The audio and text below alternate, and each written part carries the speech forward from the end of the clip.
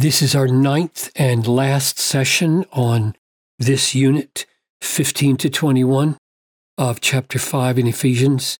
Therefore, look carefully how you walk. Carefully. That's going to relate to what we see down here. Not as unwise, but as wise, purchasing the time because the days are evil. This is not a time to be cavalier and carefree and indifferent to great things. Therefore, do not be foolish, but understand what the will of the Lord is, and do not get drunk with wine, for that is debauchery, but be filled with the Spirit.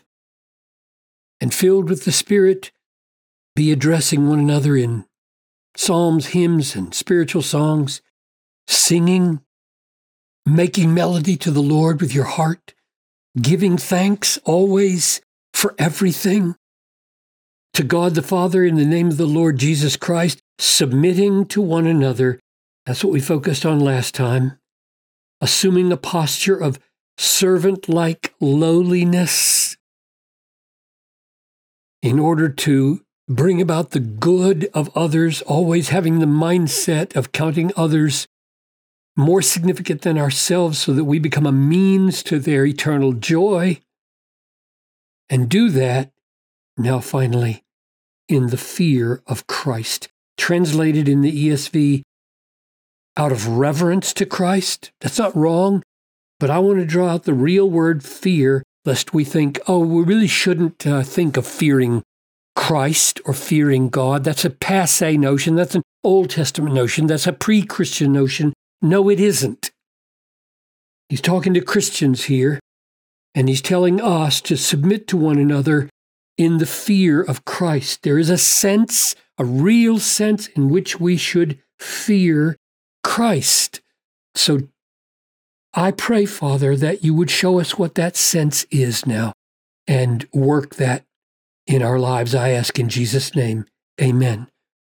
One of the reasons I balk at obscuring the word fear is because, for example, in 2 Corinthians 5:11, Paul says, therefore, knowing the fear of the Lord, we persuade others.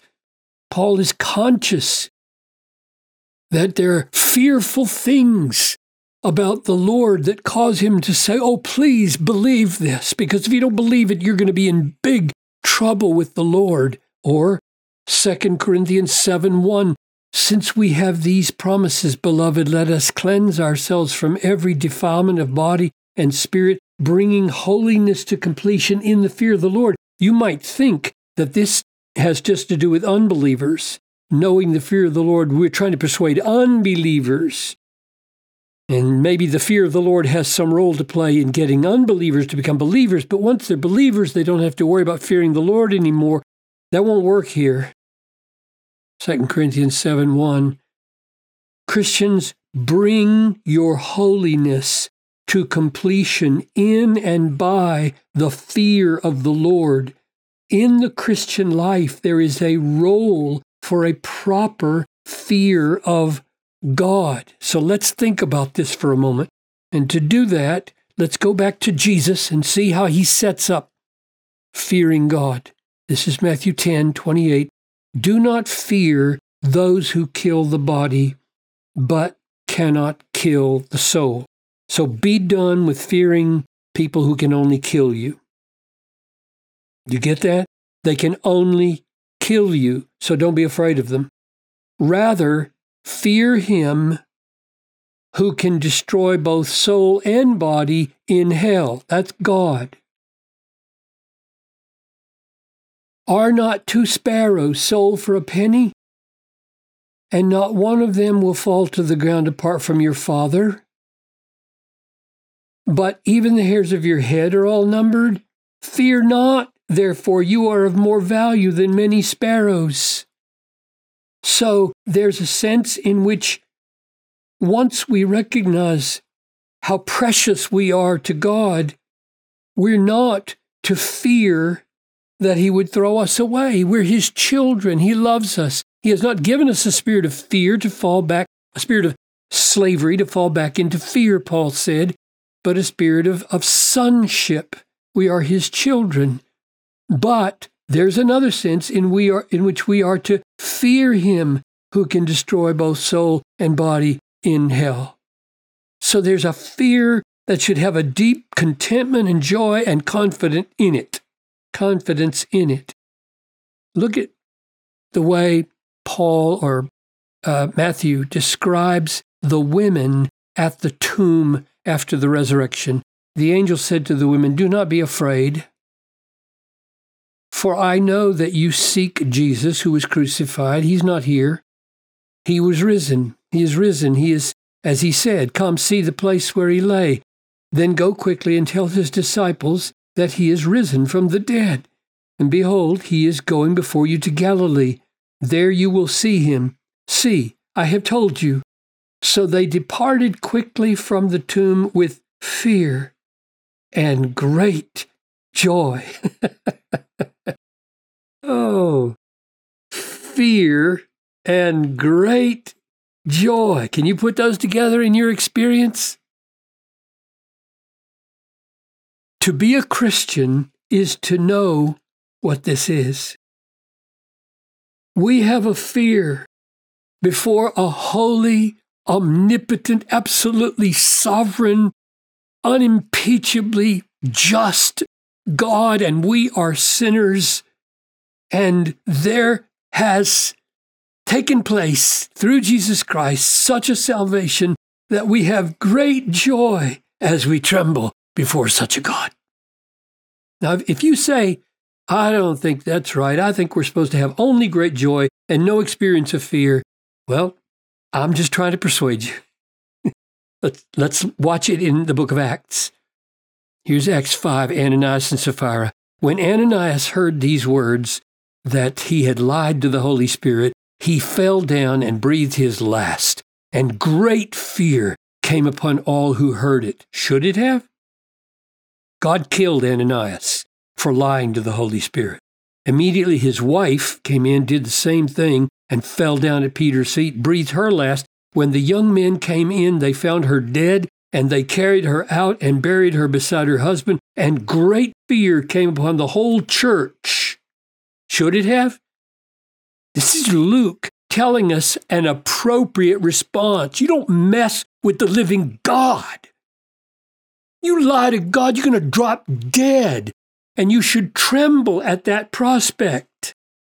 And then look how it's described in Acts 9:31. So the church throughout all Judea and Galilee and Samaria had peace, and being built up and walking in the fear of the Lord and in the comfort of the Holy Spirit, it multiplied. There it is. So the women had fear and great joy.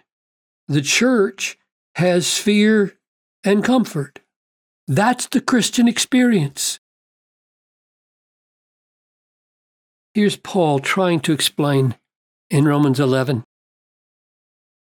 If some of the branches, that is the Jewish unbelievers, were broken off from this tree, which represents the covenant made with Abraham, the salvation of God wrought through Christ, if some of the branches were broken off and you, though a wild olive shoot, mere Gentile, outside the people of Israel, were grafted in among others, and now you're sharing in the nourishing root of the olive tree, don't be arrogant toward the branches, the Jewish people who were broken off and rejected because of their unbelief. If you are, remember, it's not you who support the root, it's the Abrahamic covenant. God's grace is supporting you, but the root supports you. Then you will say, well, branches were broken off so that we might be grafted in, so we got to have some superiority, don't we, over those broken off branches.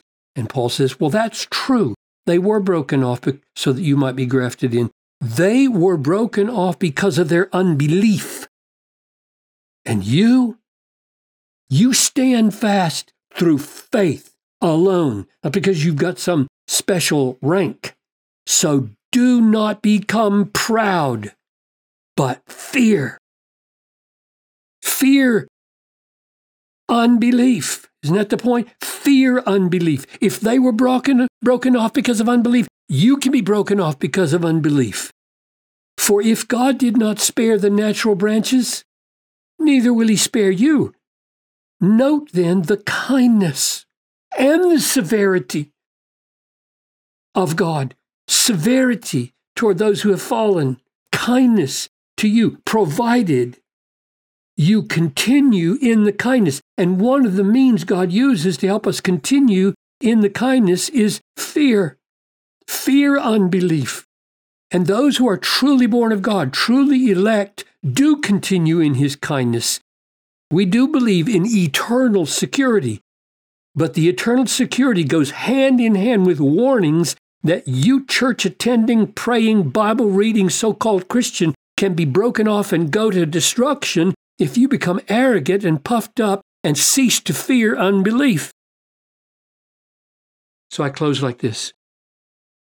What I think Paul is saying here is submit to one another while you take account of the fact that the lordship of Christ is not to be trifled with.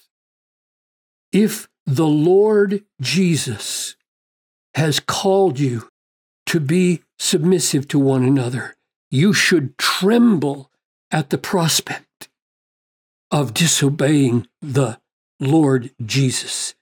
I close with two verses that are so helpful to me in understanding the fear of the Lord as a redeemed child of God. Oh, Psalm 31.